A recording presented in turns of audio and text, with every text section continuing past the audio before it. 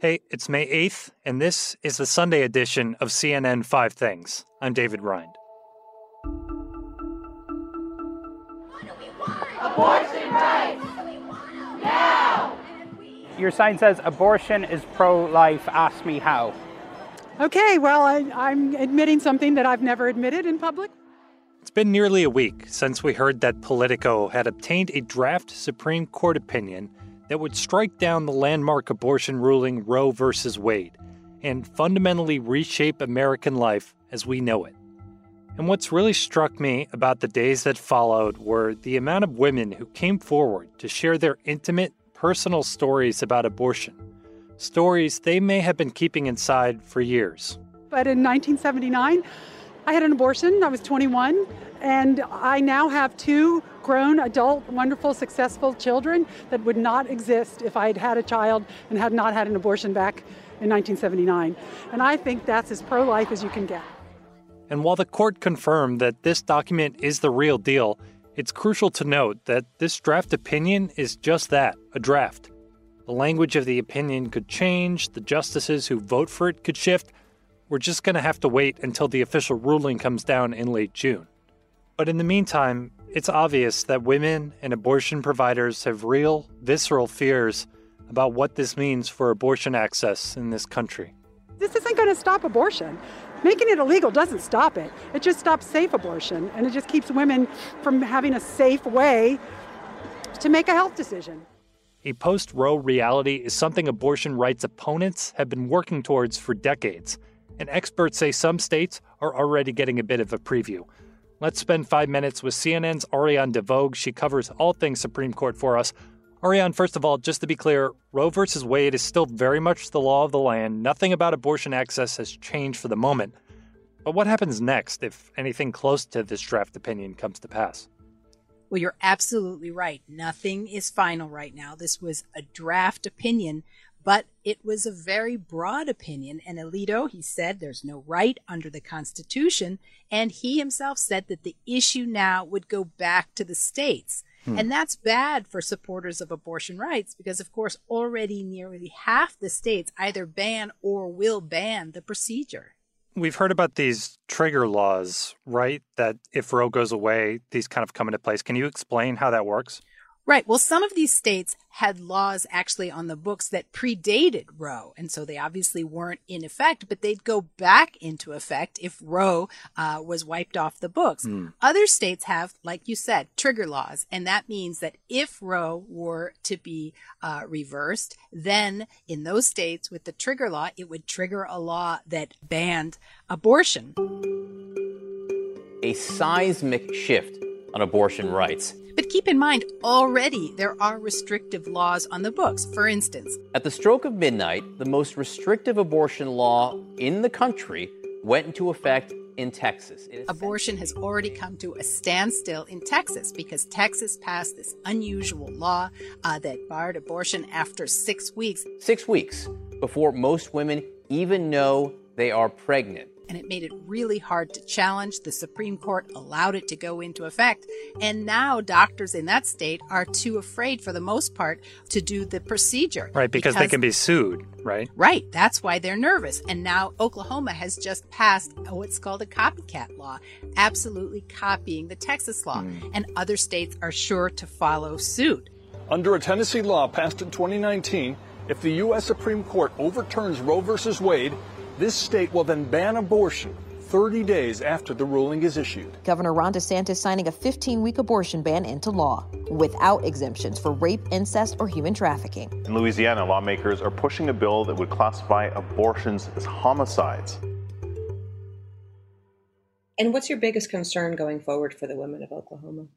We know that this will affect the low-income woman who simply can't afford to have another child, largely because And of course, the impact here is mostly on poor women. And Ruth Bader Ginsburg, before she died, she used to be asked, what would happen if Roe was ever overturned? And she said, well, that would mean that women without the means to travel over state lines in order to obtain the procedure, they would be the ones who are impacted. We have very few abortion providers in Oklahoma, and Those that do still exist are, of course, right now overburdened by folks coming in from Texas.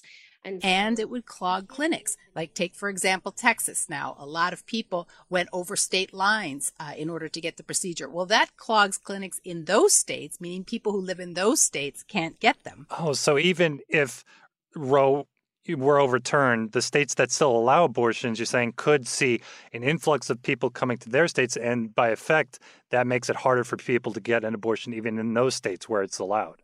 Absolutely. That would be the impact. And then you're seeing also new kinds of laws. So California, Connecticut, and Illinois as well are passing laws to protect, providers from being extradited to other states where abortion would be outlawed.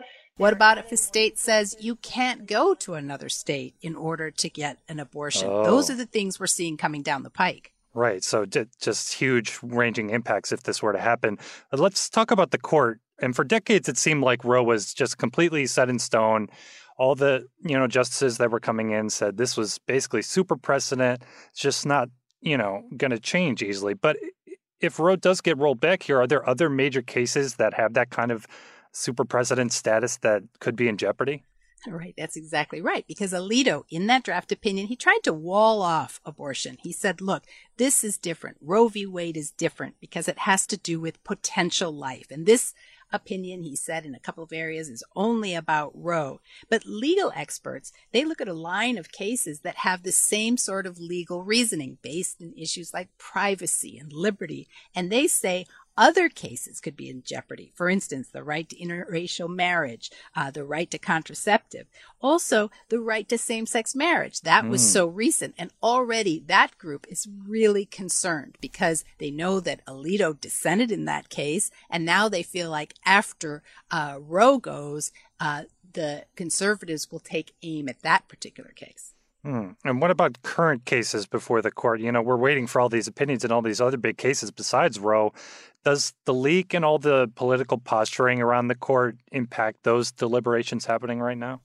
Well, not only is this opinion itself an earthquake because it's overturning a 50-year precedent, but the very fact that it leaked, even if it's not final, that just shattered the court. The court, they build their entire process on keeping things quiet, keeping their work product so that they can have frank discussions with each other. Drafts do go between chambers. For instance, this draft might go to another justice who might say, look, I can't sign on to it unless you change the words on page 5 or something. So it's a big drafting process. And that's why this has had such a huge impact and will have such a huge impact because it affects how the justices deliberate. And it comes at this fraught time because not only are they still working on the abortion case, right? They're still working on the final opinion, but there's other huge cases in the docket. And that includes a case on the Second Amendment, cases on the environment, religious liberty. So here, these justices who have been stunned by this leak that's never happened in such a way before, like this, an entire opinion. Now they have to sort of sit around a conference room and have faith that their deliberations for the rest of the term are going to remain confidential. I can't tell you enough what a big deal this is for the Supreme Court. The other branches, leaks happen all the time. It just doesn't happen at the Supreme Court. Ariane DeVoe covering the Supreme Court for us. Thanks so much. Thank you.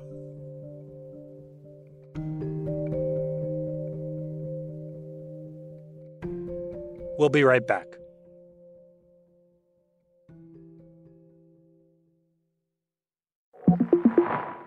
Welcome back. Here's something else happening this week. Tomorrow is Victory Day in Russia. That's the day the country celebrates its victory over the Nazis in World War II, and Western officials believe it could be a significant moment in the country's invasion of Ukraine.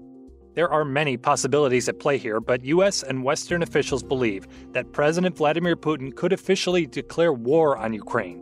Remember, he's only been calling it a, quote, special military operation. The formal declaration would allow Russia to call up more troops as it struggles on the battlefield. The Sunday edition of CNN 5 Things is produced by Paolo Ortiz and me, David Rind. Our production manager is Matt Dempsey. Our senior producer is Mohammed Darwish. Our supervising producer is Greg Peppers. and the executive producer of CNN Audio is Megan Marcus. Remember, our team will have real-time updates on the Supreme Court draft opinion, on the war in Ukraine for you all week long, right here wherever you listen. I'm David Rind. I'll talk to you next time.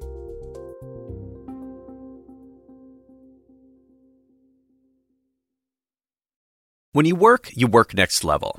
And when you play next level. And when it's time to sleep, Sleep Number smart beds are designed to embrace your uniqueness, providing you with high-quality sleep every night. Sleep next level. J.D. Power ranks Sleep Number #1 in customer satisfaction with mattresses purchased in-store. And now, the Queen Sleep Number C4 smart bed is only $1,599. Save $300 for a limited time, only at Sleep Number stores or sleepnumber.com. Prices higher in Alaska and Hawaii.